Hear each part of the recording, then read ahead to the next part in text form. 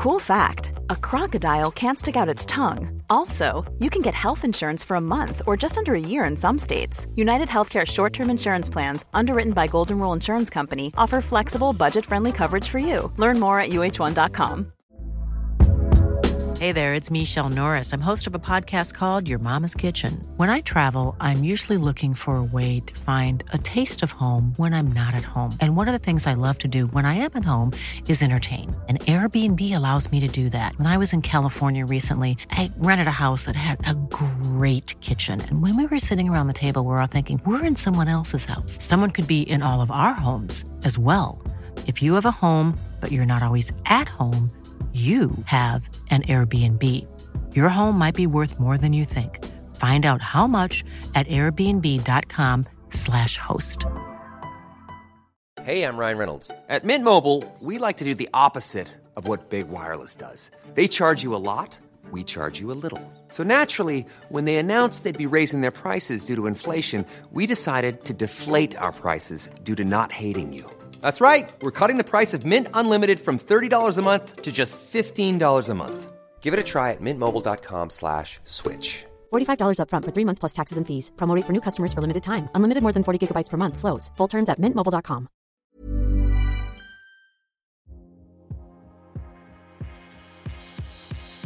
Hi all, and welcome to another episode of the Motor Mouth podcast.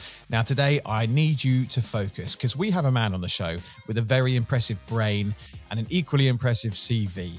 It's Dr. Tom McCarthy. He's executive director at a company called Aspire. Now they're the people behind A2RL. If you haven't heard of that, it's the Abu Dhabi Autonomous Racing League. Yes, autonomous, no drivers. The technology is insane, and his vision around the future of autonomous mobility is a thing to behold. I hope you enjoy the show, and if you've got any questions, feel free to get in touch through our socials or send me a voice note to ts@motormouth-media.com, and we'll be sure to respond in a future episode. But for now, let's go and meet one of the people at the beating computer heart of A2RL, Dr. Tom McCarthy. Tom, welcome to the show. Dr. Tom, I should say. What we like to do, Tom, before we get into the nitty-gritty of why you're here and talking about A2RL, I'm always intrigued to find out what's shaped our guests, what's made them the person that they are. So take us back to a young Tom before you were a doctor. What shaped you? Where did you grow up? Where was home originally? I grew up in Cork in Ireland, very far south of Ireland, and ended up going to university quite young when I was about 17, hadn't a clue what I was going to do, and wandered in there someday and met the woman in the admissions office, said, I'd always wanted to do economics. And I said, what's that? She said, I don't know, just go down and try it out. So I walked into a lecture and it changed my life. I mean, it taught me how to think in different ways. And I followed that passion then for about 10 years. I ended up going to Canada, doing graduate work, and then ultimately becoming a university professor. Kept going at that for about 15 years. And then one day somebody asked me to do a piece of management. I had spent time in Canada and I wanted to create a graduate program in Ireland that could rival anything that could be done in North America. I did that and it was really, really successful. I attracted all the best students in Ireland to come to our course. And then the university president said, hey, I'd like you to do that job at the university level. And that led to a job as a dean of graduate studies. And then in Ireland, about 25 years ago, they decided they want to really invest in research. So they needed people to be vice presidents for research in the universities. And I ended up doing that. And then because I was an economist and not sort of a physicist or a biologist and wasn't going to be competing for money and had more of a policy bent, I ended up being asked to do big policy roles. I became chairman of Ireland's Advisory Science Council and of the Higher Education Authority. I became a member of that. So I ended up having a huge role in forming the policy for research and development in Ireland. And then I subsequently, these were not so much full-time jobs. I became a dean of a business school, chief executive of a management institute. And then after 15 years in management, I just said, I want to go back to projects. So I set up my own consultancy, spent about 10 years doing that, and ended up coming to the UAE to do a project and really loved the area. So I started spending about a third of my year in the broader Gulf area, and then COVID hit. And so one had to go and do nothing for a while. I ended up building gardens and things, and then it convinced me that I needed a new challenge afterwards. And then I got the opportunity to come here to work for Aspire in Abu Dhabi, and that has led me in all sorts of directions. If you'd have said to me 2 or 3 years ago, you're going to be involved in motorsport and putting AI technology into robotic cars, I'd have said, what? But I think it's been the nature of my career. Somebody once described it as peripatetic, and I thought that was an insult, but I think peripatetic means well-traveled. So my career has taken the paths that have presented themselves. I like that. And I'm very much the same. I like to just say yes to stuff and good things happen. It's fine. Yeah, exactly. So you're in Abu Dhabi. I used to live in Abu Dhabi. I was there for a couple of years, then moved down to Dubai, thoroughly enjoyed it. Are you enjoying life in the sunshine? It's a lovely place to be. How is it for you? I absolutely love Abu Dhabi. The first time I came here was in 2014, and from the minute I got here, I liked the pace, I liked the people, I liked the diversity. More so than Dubai. Dubai is a beautiful place to go visit, not so much to live there. I love living in Abu Dhabi. So for the last 2.5 years, I've lived here. The standard of accommodation, the quality of accommodation is really good. The quality of life, and I mean the point that stands out is the safety. An awful lot of my female colleagues talk about it as being the safest place they've ever lived in the world, and it's a wonderful, wonderful place to work. Yeah, it is, and you benefit from that lovely sunshine. Are you going to come back in the summer, or are you going to stick it out and cope with that ridiculous heat? I actually, in a strange way, remember I grew up in Ireland, the south coast of Ireland. My house there is on the sea, so when it rains, it feels like the sea is washing over you. And I think I've done enough rain and cold. So when people complain here in the heat of the summer, I kind of think, no, I think I can handle this. Oh, really? So I actually love July and August there. Oh, it's brutal. I can't do it. I used to come back in those guys. It's like when you go to a shopping mall and there's no air conditioning in those underground car parks. I felt like I was going to spontaneously combust. Well, I tell you what, though, Tim, I have this thing, I always wanted to be fit and do exercise, but I hated running. And then the new science has moved on that says, look, it's about high intensity interval training. It's about stressing the body. So therefore, I look at that sort of getting out in an underground park out without AC. That's a bit stressing of the body. You don't want to do it for an hour, but 10 minutes of it, it's good for the body. Keeps it guessing. It keeps it guessing. Maybe lose a few pounds and sweat. It makes perfect sense. Right, let's turn our attention to A2RL. So where did the concept for the Abu Dhabi Autonomous Racing League originally come from? Whose brainchild is it? Well, Tim, we work here with researchers, and one of the research centres is an autonomous robotics research centre. And if I were to tell you that the first language of many of these researchers is Italian, it might give you a clue as to where motor racing came from. A lot of them had gone to school in Motor Valley, and they had motor racing in their DNA. So they were keen to get out of the lab and participate in racing. So they participated in one of the autonomous racing leagues. And then they brought back their stories. They invited leadership here to become involved. And so one thing led to another. We started thinking about what if we were to create something here that had a truly global reach.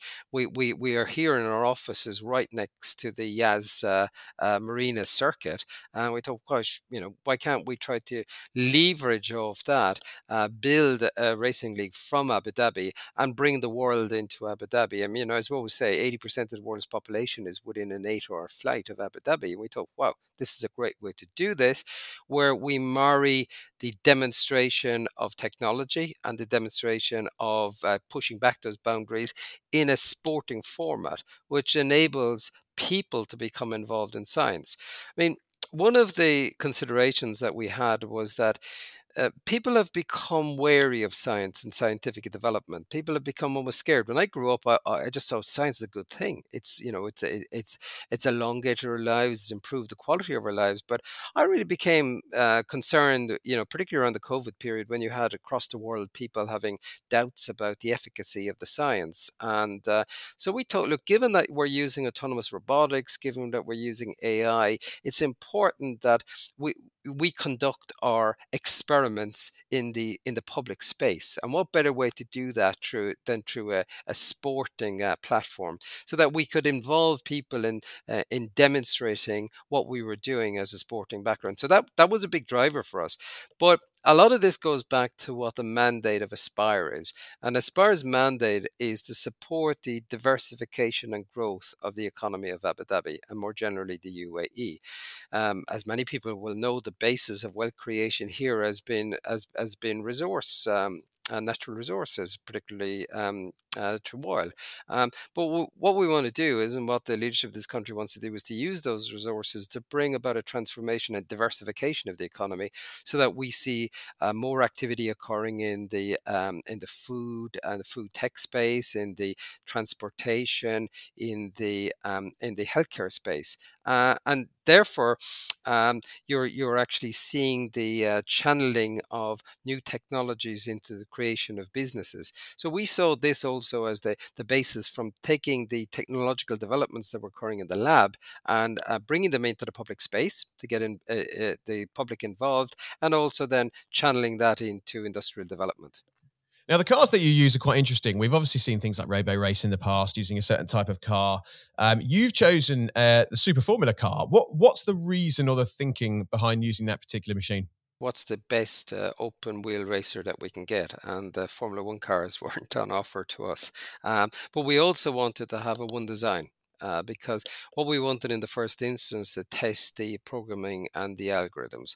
So Super Formula, in terms of its performance, comes just in terms of performance tests, it's just after Formula One, and it also comes in that one design format.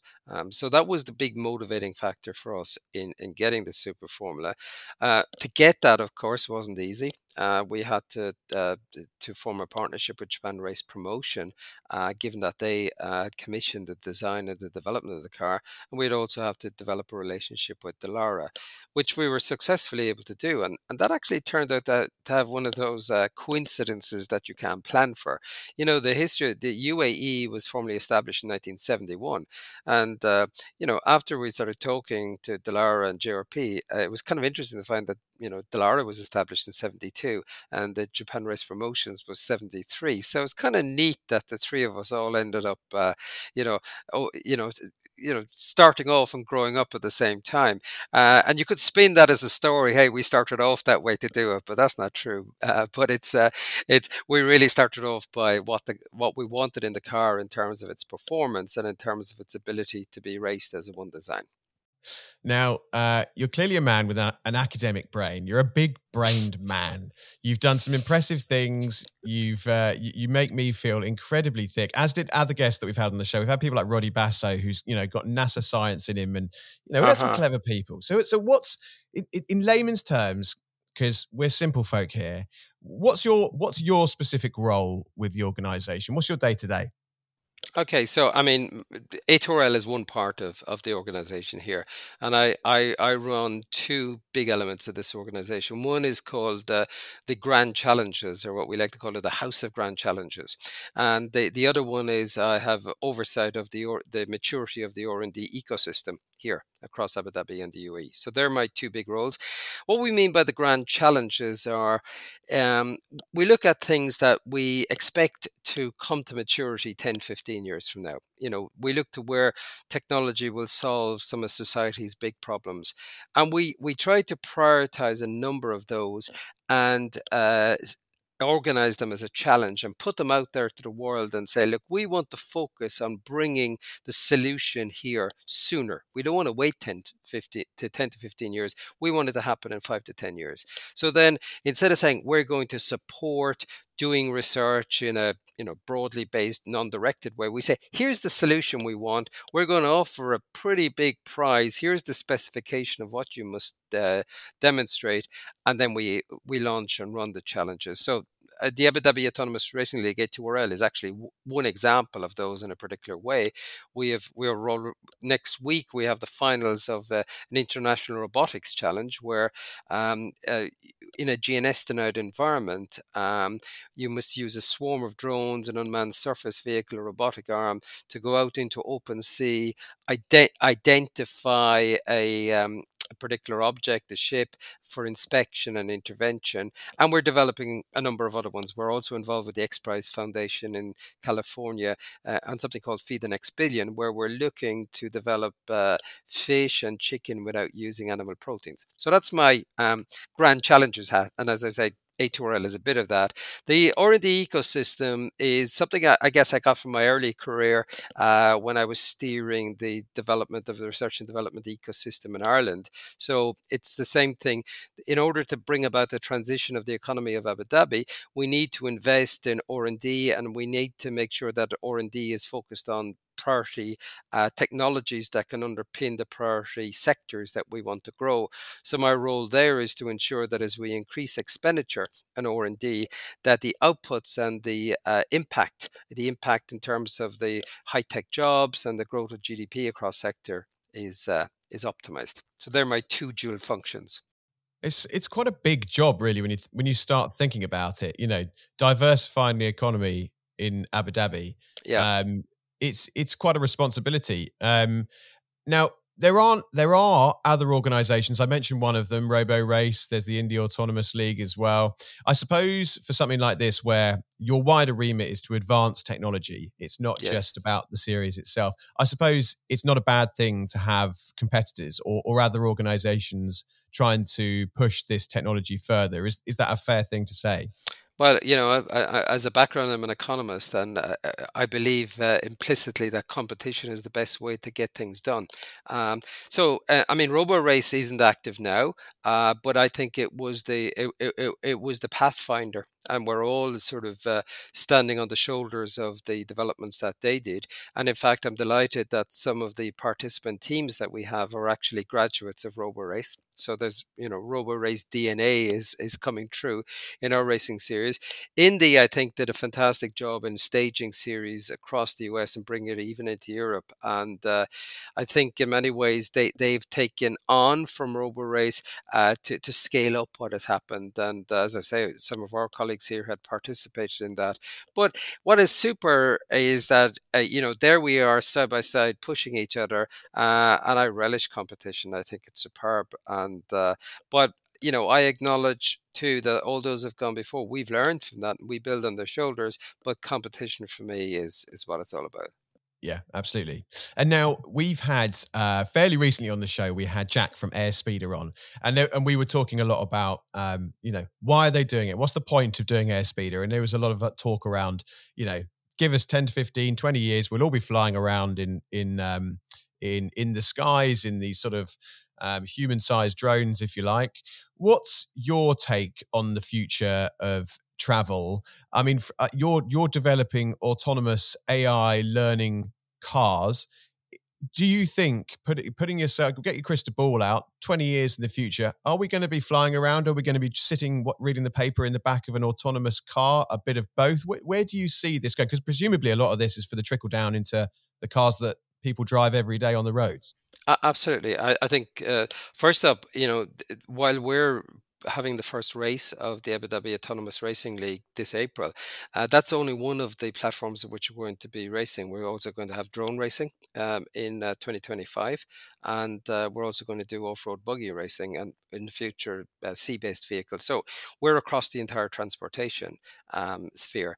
In terms of where I'd see things, I think I've pushed back a lot against the idea of driverless cars because I don't see that as being the way in the next 10, 15 years. Okay, I think in certain urban areas, one will see driverless taxis, okay? But I think the vast majority of us want to drive cars.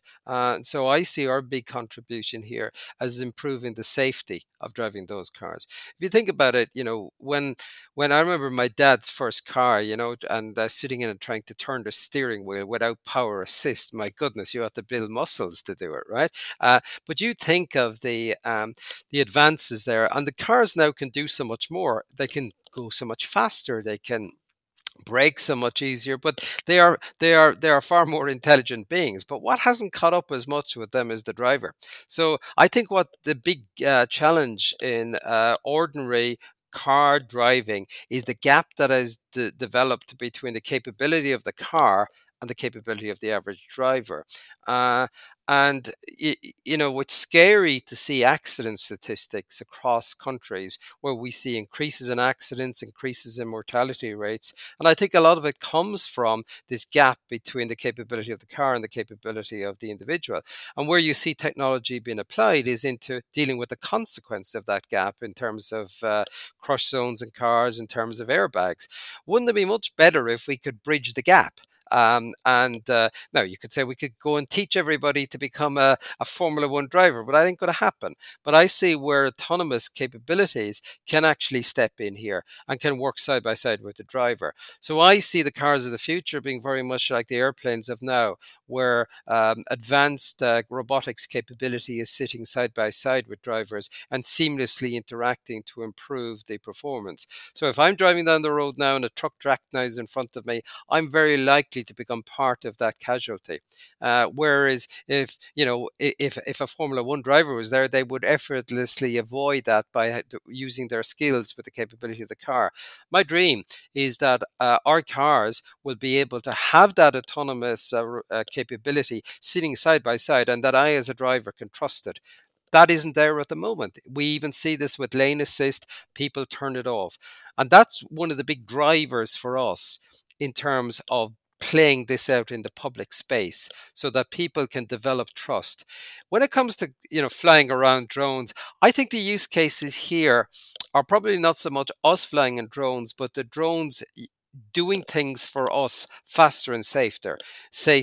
I give the example of matching up organ donation to those who need to donate it. How often do we hear of people needing kidney transplants and heart transplants being on standby, having to get on a plane, having to get on a helicopter to be brought to the organ? Now, I think if I suggested to a surgeon today that they take a kidney or a heart and put it in an autonomous drone and fly from A to B, they'd laugh at me.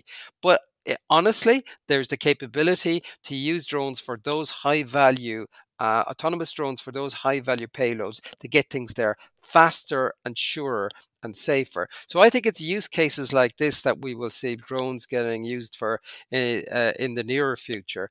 But an awful lot of the technologies we're developing, like in the International Robotics Challenge that Aspire is doing at the moment, you say, what's the point of GNS denied environment? Can you imagine all of these times we hear that there's an accident on the ground in a mine or something like this? And so how often do the first responders become part of the tragedy themselves? Imagine being able to put in drones that can operate in a GNS denied environment on the ground in order to assess, bring support, bring assistance, and assess the kind of intervention that needs to come.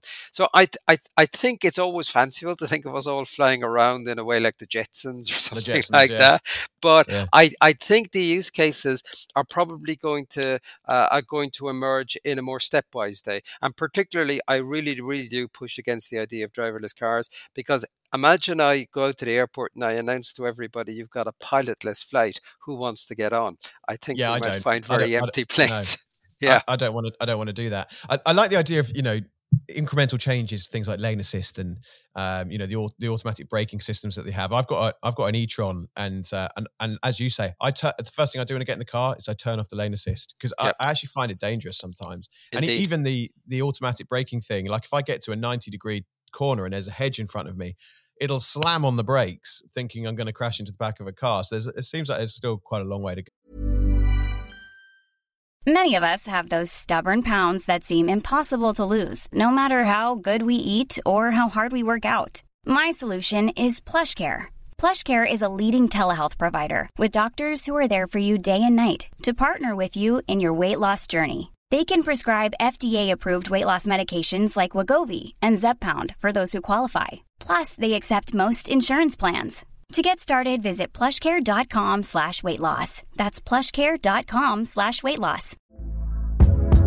Hey there, it's Michelle Norris. I'm host of a podcast called Your Mama's Kitchen. When I travel, I'm usually looking for a way to find a taste of home when I'm not at home. And one of the things I love to do when I am at home is entertain. And Airbnb allows me to do that. When I was in California recently, I rented a house that had a great kitchen. And when we were sitting around the table, we're all thinking, we're in someone else's house. Someone could be in all of our homes as well. If you have a home, but you're not always at home, you have an Airbnb. Your home might be worth more than you think. Find out how much at airbnb.com/host. Okay. There is indeed. From a sporting perspective, though, as if we put ourselves in the purest position, I'm sure you've been positioned this question a lot.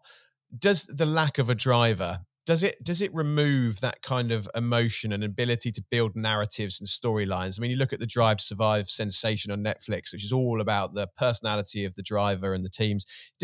How do you sort of counter that? How can we keep emotion and narratives and storylines running in a series where there is no driver?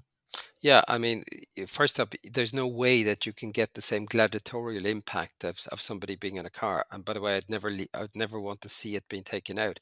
But for us, what we have to do is work very hard at switching around the narrative. As of now, you have a driver in the car, and coming down the wires on that driver's ears is all the instructions from the backroom team with all their signs and everything. And we're I'm sure many drivers would have from time to time flung down their headsets when they got in and say, why don't you do it yourselves? So we're kind of turning around and saying, okay, guys, why don't you do it? Hop in. So we're switching out the backroom team for the driver, and we're putting the driver is now is the programmer who is sitting in the pit lane. So obviously their life isn't on the line in the same way, and there's that certain sense of that drama being taken out. But so therefore, for us, it's first of all to actually explain that how we're doing the switching out, and then secondly to actually build up the story around the actual coders. I find it fascinating when I go into a garage and I see the mechanics working. Then there's a whiteboard there, there's a few kids doing math on the board, and I think something cool about that. And I'd like to think that there are people who could never have imagined themselves being a driver, but could become the programmer in a car like the Super Formula car. I mean, that is so it's a different sport. And obviously, I think from us, what we really want to push is online first. So while we'll have a local audience, but what we really want to do is develop the online capacity, develop the VR capacity, develop the gaming capacity, so that people can become immersed in this activity. So very, very different and a big challenge to us. But one of the things I want to focus on is building up the stories behind and the personalities of the coders. Now, just focusing on the technology a little bit more, there's LiDARs, there's radars, there's AI. How does this little box where the driver usually sits give us a quick explanation of how on earth you get a car to drive around a complicated set of corners without a driver? Okay, so there's a physical thing that goes in there. We call it a skid or a stack that goes in. It sits so it sits where the driver does, and right in the middle of it is a big computer. And below this computer is whole sets of actuators. So instead of the steering wheel or the brake or the accelerator, we have obviously we have braking and acceleration but that's connected into this computer through a drive-by-wire system. Then on top of the computer, as you say, we have LiDAR and radar and cameras and GPS, and they're all taking in perception data. That's the eyes of the vehicle. Of course, it's taking in all of the other data as well, like tire pressure data, temperature data, engine control unit data, and it's all being fed into that computer. And obviously the first challenge is to fuse all that information into a way in which it can be coded. Now, the next thing is you've got to code it, and there are a number of modules in which you have to code this. The first thing is what we might call the local environment. That is the car as it sits on the ground, and how it interacts with that. So you have the various actuation and the signals that come from the drive-by-wire system, and that must be optimized for the actual road conditions that are there, so that obviously you can program the car to move forward. You can use the actuation in terms of turning, braking, speeding. Now what you got to do is you got to engage that with the environment. So we can actually get the car to go straight and stop.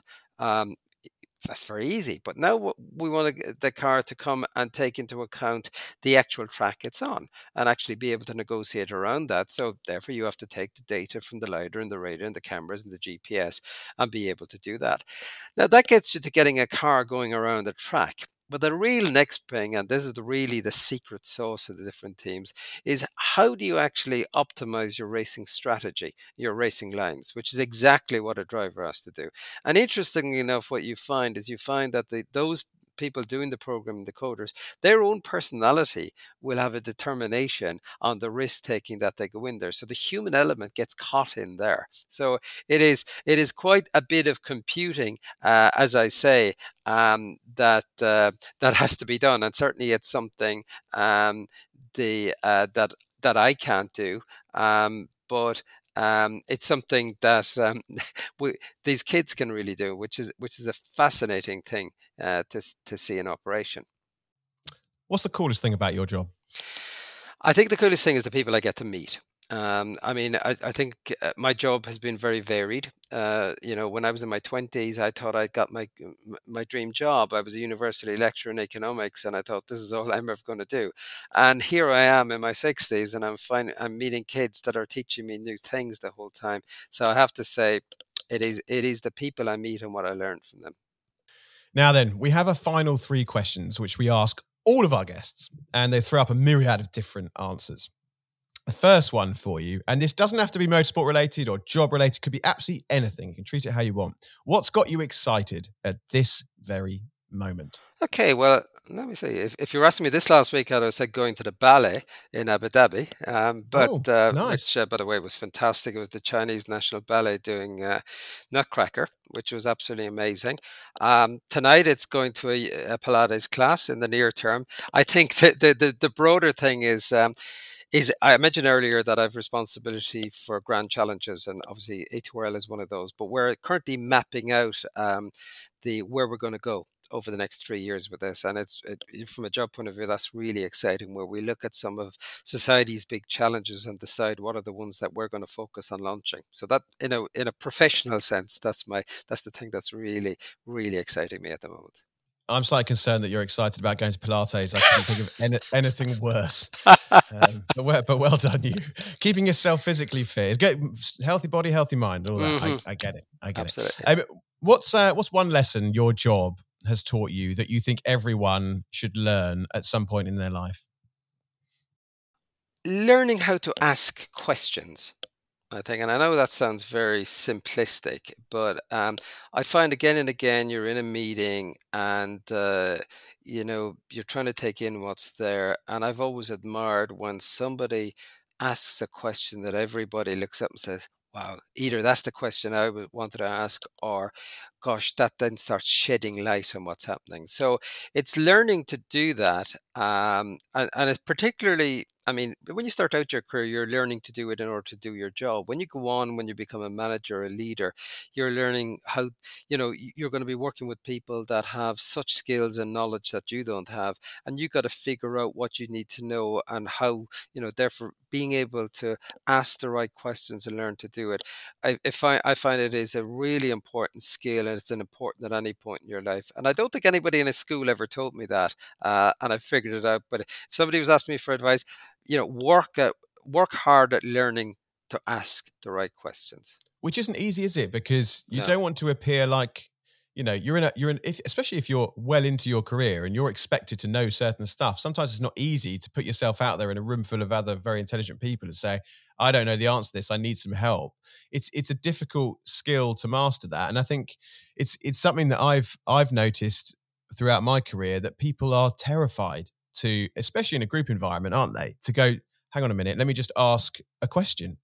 Absolutely, Tim. And I used to lecture first year students for years and years, and I used to say to them, guys, never be afraid to ask a question. Never be afraid that you sound dumb in asking a question, because I can guarantee you that when you ask it, there'll be so many people in the room relieved that you asked this question.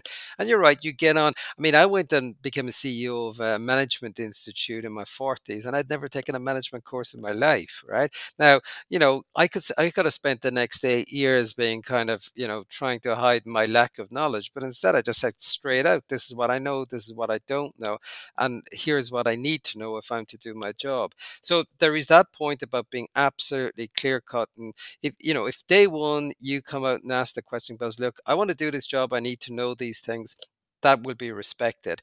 And then as you get on in your career, is to actually figure out, if you're to make a decision, I look at some of the great leaders in the world, and you know that they can't be an expert in all these things, but they have to rely on the input of experts. So they make decisions because they can ask experts the right questions, so then they can make the best decisions. So in all times in your career, work at learning to ask the right question. Have you found, being someone that's worked in North America and in Europe, do you find that has that inquisitive and open question, asking questions openly, do you find that changes from country to country? Because I worked in the States a little bit, and what I found there was, people that seem to be more open about asking questions, celebrate success easier. Even like bankruptcy was like a badge of honor, rather than the absolute pile on that you get about it in the UK. Have you seen people's attitudes to work in that kind of regard different as you've gone across different continents? I think there are major differences. I mean, I think when I went to North America first, I would have found the confidence that people had sort of knocked me back, and I was thinking, "Wow, gosh, these people must know so much more." And then you learn that, some people actually have it's not something they're putting on. It's just that they're brought up to be confident. I mean, I grew up at a time in Ireland when the country was pretty poor, and I can even see now, that my own kids as they grew up are, I've got about 10 years between my eldest and youngest guy, and I can see the difference between the kind of environment they grew up in. What's very interesting about working somewhere like the UAE, however, is the fusing of cultures there, which is quite fascinating. There's so many people from so many different parts of the world, and it's an interesting fusing, and that again is an interesting environment in which to work as you try to understand where people are coming from. You really have to get into understanding personality types, understanding how people acquire knowledge and make decisions to manage in this kind of an environment. Now, final question for you before we let you get on with your day. What are you scared of? Cats. Shut up. Serious, yeah. I don't know what it is. The way they look at me, and the thing is, I have a German Shepherd dog, and I don't know whether he gets it from me or what. He's absolutely terrified of cats. They really make him very anxious. But I have no job no job challenge or anything like that. But cats, I don't know. Cats and me don't get on. That's so weird. I don't think I've ever met anyone scared of cats. I mean, yes, because of an allergy or something, but No, tiny little bundles of fur. That's the way they look at you. They just stare there at you, and you think about what they're dreaming of doing to you. I think that's the problem, Yeah, they're plotting to take over the world. I've got two. Oh, they are. Oh, yeah. And both mine, Bean and Phoebe, they're arrogant little bastards, and they do just look at me like, one day I will kill you while you sleep. That's where I'm thinking. Yeah. No, I get it. I understand that concern, and you've obviously passed that on to your massive dog as well. So the two of you can go off and be fearful of cats together. But listen, thank you so much for joining us. It's fascinating hearing from you. I always love talking to people who have had interesting and varied careers and are trying to affect change in more than just the entity that they're working in this case, the Autonomous Racing League, which sounds really, really cool. I can't wait to see the cars in action. But for now, thank you so much for joining us on the Motormouth podcast. Thank you, Tim, and thank you for your interest. Thank you so much for listening to the Motormouth podcast. Do make sure you give us a follow on our socials, Twitter @Motormouth_, Instagram @Motormouth _official, and Facebook, just search Motormouth. You can also download the Motormouth app, where you can get exclusive video content from MMTV, create your own social profile to interact with other fans, and check up on all the latest happenings with whatever motorsport takes your fancy. We're also proud to be supporting the Brain Tumour charity too, so make sure you check the links in the podcast description to find out how you can help cure brain tumours quicker. Don't forget to like, subscribe and review, and until next time, you've been listening to the Motormouth podcast.